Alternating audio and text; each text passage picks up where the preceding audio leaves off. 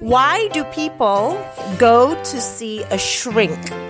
A shrink is a shrink with a shrink and a shrink and a shrink is a shrink with a shrink and a shrink. When you shrink, then you get smaller, and then when you get smaller, then you'll be gone.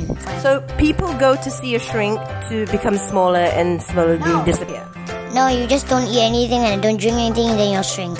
Oh, people go and see a shrink because they want to see people who become like Ant-Man or something like that. They usually go there, I think, to commit suicide. It's like a Medusa's eyes, but then the effect makes you small.